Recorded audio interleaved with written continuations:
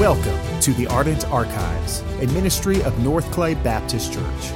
Here we explore the writings of church history in order to edify and equip the saints in their ongoing discipleship.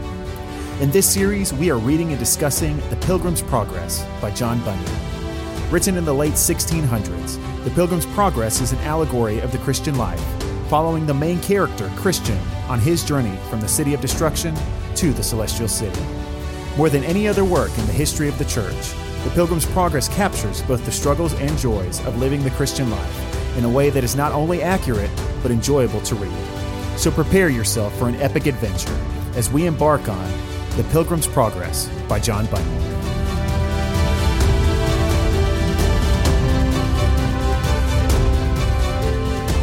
Hello again and welcome back to the Ardent Archives. We are busy discussing The Pilgrim's Progress by John Bunyan. I am one of your hosts, Pastor Drew Bieber, and I'm here with my co-host, Pastor Josh McDaniel. In our last discussion, we looked at some of the struggles of the path, some of the difficulties, the obstacles that Christian dealt with as he made his pilgrimage, as he walked in faith through this world. And in this discussion, we're going to be looking at some of the joys of the path. What are the joys that accompany the Christian faith, that accompany walking with Christ? And so, as we jump into this discussion, obviously one of the first and the most notable joys that we see Christian experience in this book is the fact that he has his burden removed from him. Yes. And I would argue that this is, one of the most notable joys of the Christian faith is that it is only through the Christian faith, it is only through encountering Christ that we can truly have our sins dealt with. Right. There's really no other system of religion, no other philosophy, or no other anything that can truly deal with our sin. Right. Save for the cross of Jesus Christ. Right. And Bunyan does a really good job, particularly when Mr. Worldly Wiseman, he tries to kind of point out that, hey, other people are trying to get this burden gone. Other people try to have it removed through morality or civility or, all these different kinds of things. They try to maybe do it on their own, whatever it is, but their burden has not been released. Their sin has not been forgiven. They are still under the weight and under the wrath of God. And if they die in that sin, there will be no hope for them at the celestial city. Right. And we see that in a dramatic way with ignorance. You see that Christian, his burden is removed because he goes through the cross of Christ. Yeah. Ignorance does not go through the cross of Christ, and ignorance is not able to enter the celestial city. Right.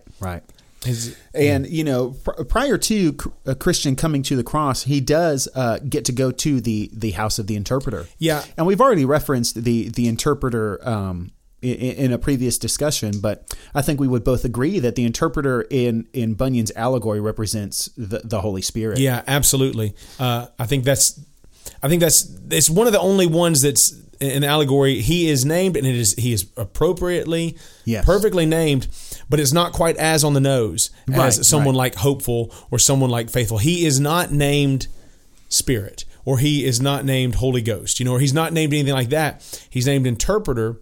And I think that is important because it helps us understand the role of the Spirit.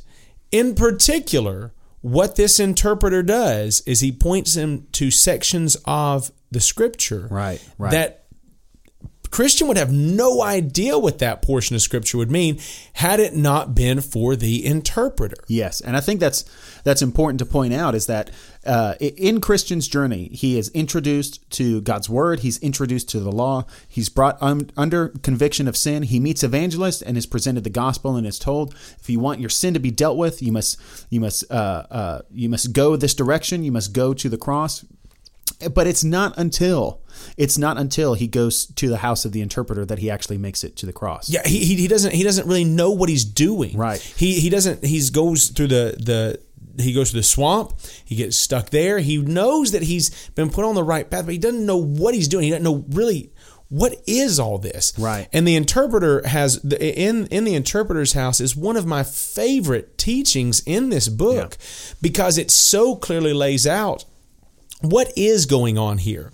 And you see, like we discussed back in our second session, or our second of the podcasts here, when we come to the burden, and when you come to Romans chapter 7, and when you come to Galatians chapter 3, you see that the law of God, and you see that the standard of God points us to our burden, but it can do nothing to release our burden. Right. And in the interpreter's house, you get this really dramatic sense. And I think the first time you come to the word gospel, it's the first time you really come to the acknowledgement of the gospel in this story. But he walks into a room, and it's full of dust, and it's full of just filth, and there's a person who is told to sweep the room. Yeah. And as that person sweeps the room, the dust is not swept up, but the dust is agitated, and it stirs up, and it chokes out the air, so that Christian himself feels like he's choking out. Right. And then the same person comes up, sprays water in the air, and of course the water binds to the dust settles, and then when the broom sweeps again, because it has been watered down, it is able to sweep up the dust. Right, without contaminating the air. Right, in that same way. He says, "What is this?" And they said, "The law is the broom. It has awakened this dust that needs to be cleaned out. You are aware of it. You are choked out by it. Yeah. But the gospel is the water that cleanses your soul, so that when you do apply the law to your life after the gospel, all of it can be swept out. Yeah, it can be dealt with." And I love that illustration. It's one of my favorite illustrations that I've ever heard of the law and the gospel and the way they work together. And it's a brilliant way of doing it. Not only does he do that there, he also talks about end times things. You also see a man who is caged, and you see a lot of dramatic illustrations. Yeah, there's one other illustration that I do want to mention, and I'll just kind of quote from the book. He says, "Then I saw in my dream that the interpreter took Christian by the hand and led him into a place where a fire was burning against a wall. Oh, yeah. Someone was standing by the fire, continually throwing great amounts of water upon it, attempting to quench it, yet the fire burned brighter and hotter. Then Christian asked, 'What does this mean?' And the interpreter answered, 'The fire is the work of grace, which is operating in the heart. The one who casts water upon it, desiring to extinguish it and put it out, is the devil. Now I will show you the reason why the fire burns higher and hotter in spite of the devil's efforts.' So the interpreter took Christian around the backside of the wall, and he saw a man with a jar of oil in his hand, which he continually but secretly cast into the fire. Then Christian questioned, 'What does this mean?' The interpreter answered, 'This is Christ, who continually, with the oil of his grace, maintains the work already begun in the heart.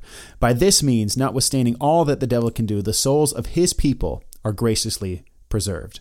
And again, we see so many illustrations in the house of the interpreter, but really the one you mentioned with the dust and the water, and this illustration of the fire, I think are just so helpful in understanding, okay, like you said, how does the law interact with a person's life, and how does the gospel interact with a person's life?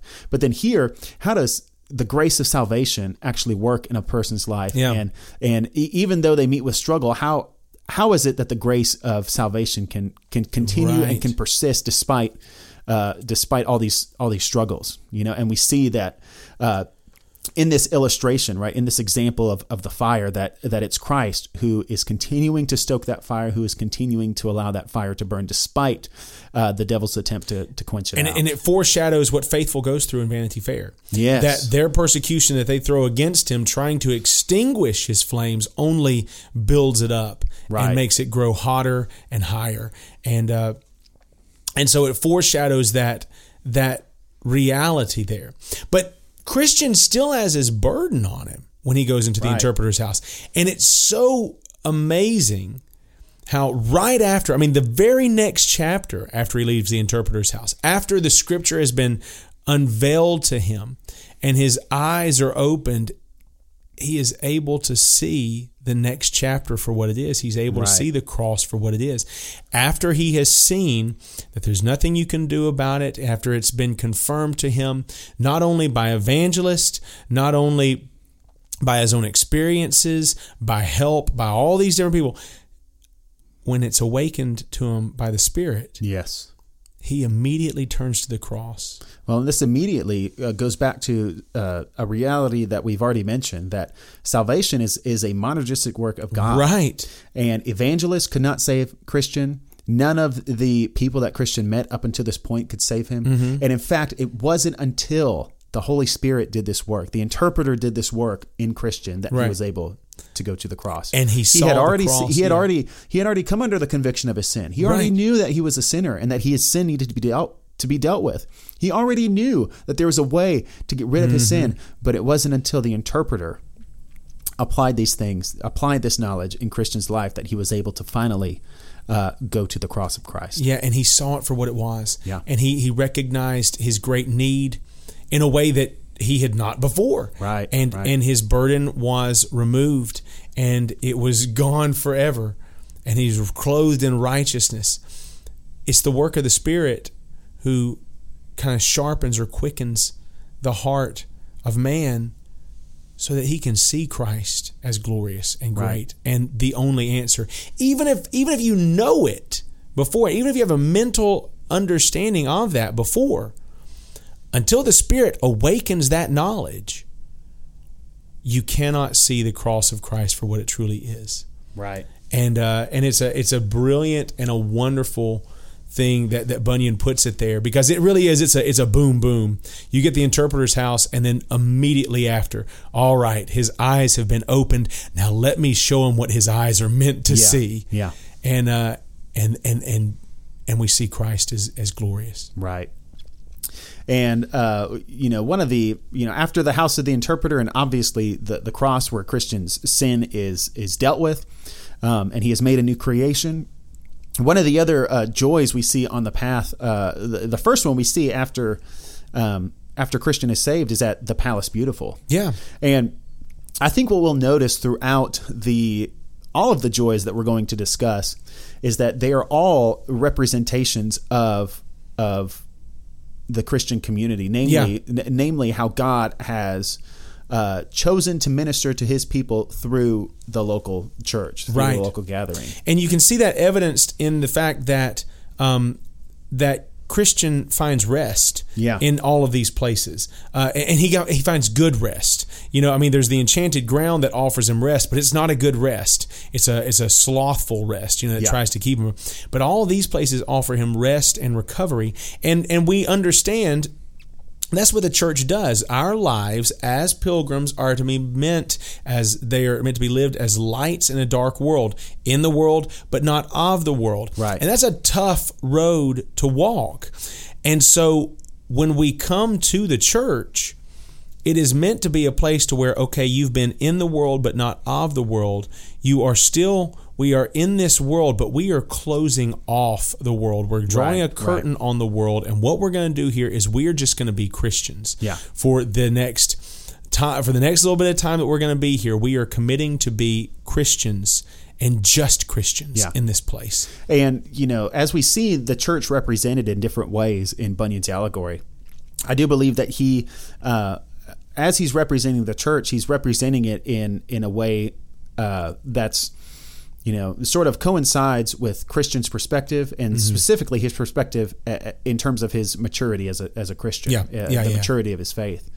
And so, going back to Ken's Pulse's commentary, which you can find links to that in our show notes, he says this about the Palace Beautiful. He says, the palace represents the church, and especially at this point in the story, represents the church from the vantage point of a new believer who has not yet matured in faith. As with the house of the interpreter, Christian will gain many advantages and encouragements needed for the journey ahead by lodging here. And so we see that at this point in Christian's journey, he's a new Christian. Yeah. He has not been walking long. We've already seen that he's met some people on the path. He's already climbed the hill difficulty. So he's already met with some struggle and some difficulty. And really the first place he comes to after the cross is the palace beautiful. Yeah. And here he is ministered to, and he is I do believe that the porter says that this palace is intended for the rest and for the security of pilgrims. Yeah. And that's what we find in the church, that the church is meant to be a rest and a security for Christians. It's where they can come to be equipped, they can come to be fed, they can come to be sustained. Yeah. And obviously this is not to sort of elevate the church as a body over the work that God does. Right. And we would not say that it's the church that does these things, but it is God through his church. This is how God has determined to minister to his pilgrims. I've already mentioned, that quote from Bonson where he said that, God has determined to pull out from his sheep those who would care for his sheep. Yeah. And God has determined to use his people to care for his people. That's just in the beauty of God's design. That's how he's decided to do it. Right. And so we see that the church is a vital part of the Christian faith. And I also want to mention something that I found in Ken's commentary, because we do see that in the Palace Beautiful, Christian is ministered to, he is met, he is able to rest, he is able to be comforted. But before he leaves, he's taken through an armory. Yeah. Yeah. And here's what Ken had to say about this armory. He says, the presence of the armory at Palace Beautiful highlights this important reality. Living the Christian life is a battle. Yeah. And again, going back to what we've already mentioned, we're not promised a bed of roses. We're not promised a rose garden in the Christian life. The call of the gospel is a call to come and die, to come take up your cross and to follow me. And we need to recognize that is our purpose in this life. Is to do battle against the rulers and the principalities of this world, to do battle with our sin. And if we're not equipped for that, we're going to struggle greatly. Yeah. We don't have a chance. Yeah. And that is one of the roles of the church is we are called to equip the saints. Yes. That they are to come, they are to find rest, and not only they are to find rest, but they are to find fellowship and rejoicing around the Word of God. The Word of God has to be central, and around the righteousness of Christ. The righteousness of Christ has to be promoted, and it has to be taught. And so all of these things inform us that as he goes to the palace and as he walks through this armory, he gets equipped by a church. Now, we can push that allegory too far, and we can say, well, the church is the one that hands out the teaching, or the church is the one that gives the breastplate of righteousness, or the feet, with the truth, the gospel of truth. Right, no. right. That's still the work of the Spirit. Understand that the interpreter has still awakened his eyes. So we can push that allegory too far, but what we have to understand is that when he goes to the palace, when he walks through the armory, when he is equipped, he is given clearly things that are taught from the Scriptures, particularly Ephesians chapter 6. And we understand that he is given things that are a direct tie to the book, to the Bible. And so what is the point of the church? I think we can say it's not to give righteousness, or it's not to give truth, but it's to open up and to explain this truth, to explain this gospel, to explain this righteousness, to find rest as we rejoice in these things that are true, and as we find commonality. And so he walks this armory, and he walks out prepared for battle. Yeah. And I do think this points to an important thing that I think it would be worthwhile to discuss. I can't remember what I was listening to. I know I say that a lot as we engage in these discussions, and if it's not apparent, I do listen to a lot of sermons, a lot of podcasts, a lot of lectures, and all this kind of stuff. My wife will tell you, I always have an earbud in my ear, and I'm always listening to something. I have too many podcasts I'm listening to. I'm subscribed to too many. I have too many I haven't listened to today that I have to get to at some point, because that feed is going to be filled with new ones tomorrow. That's right. But I can't remember what I was listening to, and he was talking about the way that we view the church. And one of the things he asked, he says, do you view your church as a bunker or as an armory? He said, a bunker is where you go to escape attack, right? A bunker is where you go, is what you climb into when you're being attacked and you're trying to be safe from the attack. He said, whereas an armory is where you go to get equipped to do battle. Yeah. Right. And the intention is not to stay in the armory. The intention is to gather what you need and to go out of the armory. Right. Although the armory is a safe place. Yeah. The armory is a place where you're not going to be attacked right there. Yeah. It's a place where you can find rest for the moment, but it's not. Well, and I do think that again, you can kind of stretch out these analogies too far. I do think that it's both. I do think that the church serves Christians, it serves pilgrims in, like the porter said, it's for rest and for security. Yeah. But there's also a true reality that it's also intended to be an armory. We're intended to be equipped so we can go out and we can do battle, right? Because it's shortly after he leaves the Palace Beautiful that he encounters Apollyon. Yeah. And the reality is that if we are simply as churches, as leaders, as pastors, if we're only comforting people, if we're not equipping them to engage this world, if we're not equipping them for the struggles that lie ahead in their own pilgrimage, then we're missing a really a vital aspect of what it means to be a church. Right. Absolutely. And so another representation we see of the church is in the Delectable Mountains. Yeah. And this one was a little, in my opinion, this one was a little more obvious. Yeah. It is. He gets to the Delectable Mountains and he meets shepherds. Yeah. And the shepherds, tell Christian and Hopeful that these hills belong to the Lord. Yeah. And these are His sheep, and we are shepherds who care for His sheep. And so I don't understand how it could be any more obvious. Right. What he's kind of getting at. They even take him, and they let him look through a glass, kind of a spy glass. So what they say, you see. There it is. Yeah. There's the gate. And again, going back to Ken's commentary, here's what he had to say about the Delectable Mountains. He says, the Delectable Mountains represent the church from the vantage point of a more mature Christian. Atop these mountains, the pilgrims have a wider view and can see with more clarity. Their understanding of God's word is greater. Heaven is in view. The world is less alluring. Earlier in this allegory, Christian had a glimpse of these mountains from the observation point on the roof of the Palace Beautiful. There he could only see the mountains far off in the distance. Palace Beautiful depicted the church through the eyes of a young believer. Christian loved the truth, but had yet to ascend to its heights. Now, at this point, Christian and Hopeful are nearer to their journey's end. Their faith has grown, their repentance has deepened, and their love for Christ has been strengthened. Right. And again, we see this because they go to the Delectable Mountains shortly after. Actually, I think it's right after they escape Doubting Castle. It's really soon afterward that they get there, and they've come through a lot by the time they get there. They need the rest. And again, that is an indicator. If you are a believer, you're in the world and not of the world. You're a light to this dark world. And we know that the world, if you're in it, but you're not a part of it, Vanity Fair, they'll kill you, Right. They'll be attacking you. Apollyon's coming, those kinds of things. And so they've been through the grinder by the time they get to the Delectable Mountains. Yeah. They need a rest. They need a time where they can just fellowship with people who love the King like they do. And I think it's important to say that, again, we've kind of teased this out already, that it's not the church itself, but it's God's work through the church. Absolutely. And I think the proper way to frame that is that the church is God's ordained means of grace. Right. God intends as the good shepherd, as the, capital S shepherd.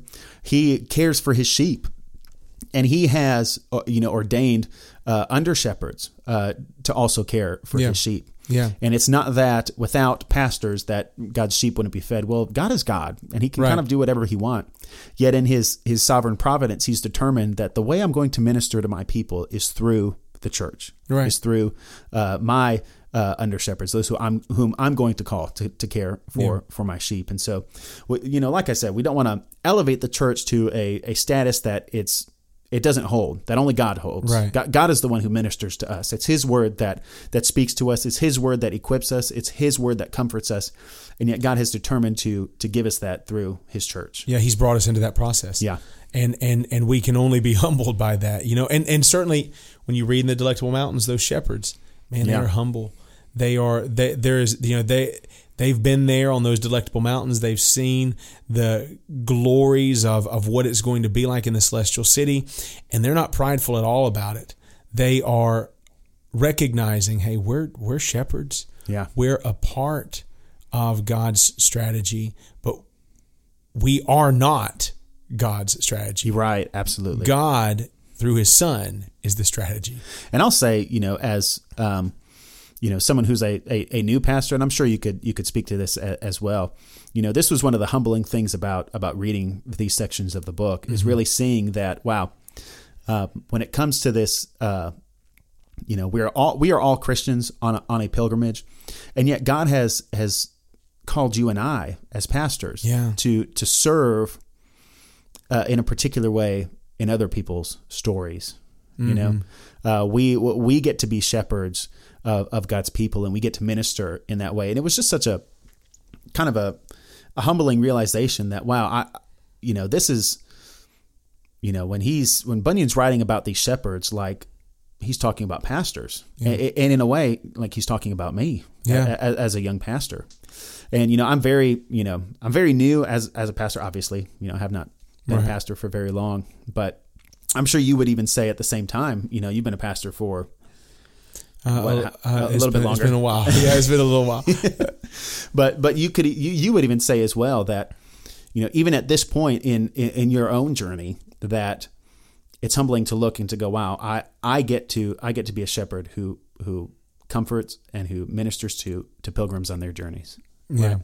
Yeah. And it is a blessing, but it's such a calling as well. Yeah. And it's a humbling thing to be a part of that. Yeah. And so one of the last joys that we see, one of the last representations of the church as well, is in Beulah land. And I do want to read a section of this chapter because I remember as we were recording this and we got to this chapter, as you read this paragraph, it was just so apparent to me that this is the church. Yeah. And this is beautiful, what's taking place here. And so back to the book. In this land also the contract between bride and bridegroom was renewed. Mm-hmm. Yes, here as the bridegroom rejoices over his bride, so does their God rejoice over them. Here they have no lack of grain or wine, for in this place they are met with abundance of what they had sought for in all of their pilgrimage. Here they heard voices from out of the city, loud voices saying, "Say to the daughter of Zion, behold, your salvation comes. Behold, his reward is with him." Here all of the inhabitants of the country called them the holy people, the redeemed of the Lord, the sought out ones. And again, it's just such a beautiful picture of what the church is. Yeah. And what takes place in the gathered body on Sunday mornings. That this is not simply an event. Right. It's certainly not intended for our entertainment.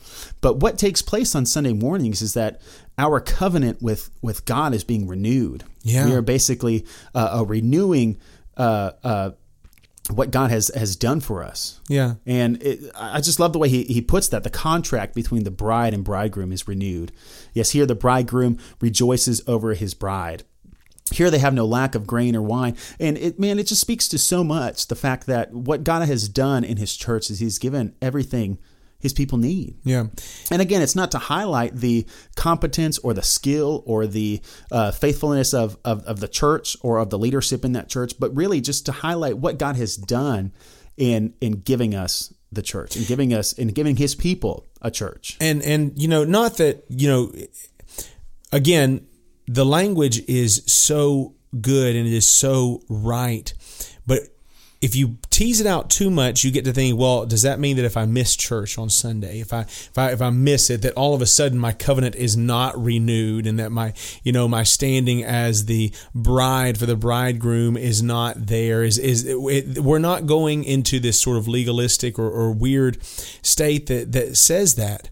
What we are saying though is that, or a part of what we're saying is that the reality of the believer is we are in a covenant relationship with Christ. Yes. And that's not going to change ever. And it's not based upon us, it's based upon the God who made that covenant, right, who does not change. Well, so, we see that in the scriptures when God makes his covenant with Abraham, and he splits the animals, and it is God who walks through. Yes. And he does not require Abraham to walk through. He instead says, "I'm going to uphold all sides of this covenant. Genesis 15, it's going to be me."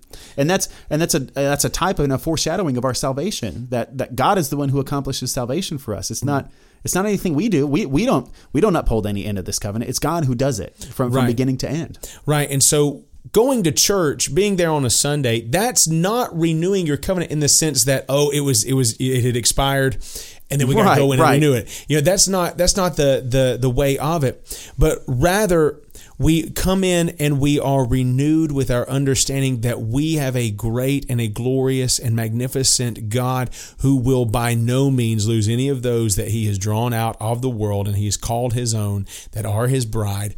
And it's not a renewal in the sense that we're re-signing our end and he's re-signing his end. Right. But it's not like renewing your subscription where they say, "Oh, hey, fill this out if you want to keep sending us your money and you want us to keep sending you whatever." Right. But we are being renewed in our covenant. Yes. We are reminded of our covenant and we are renewed because of it.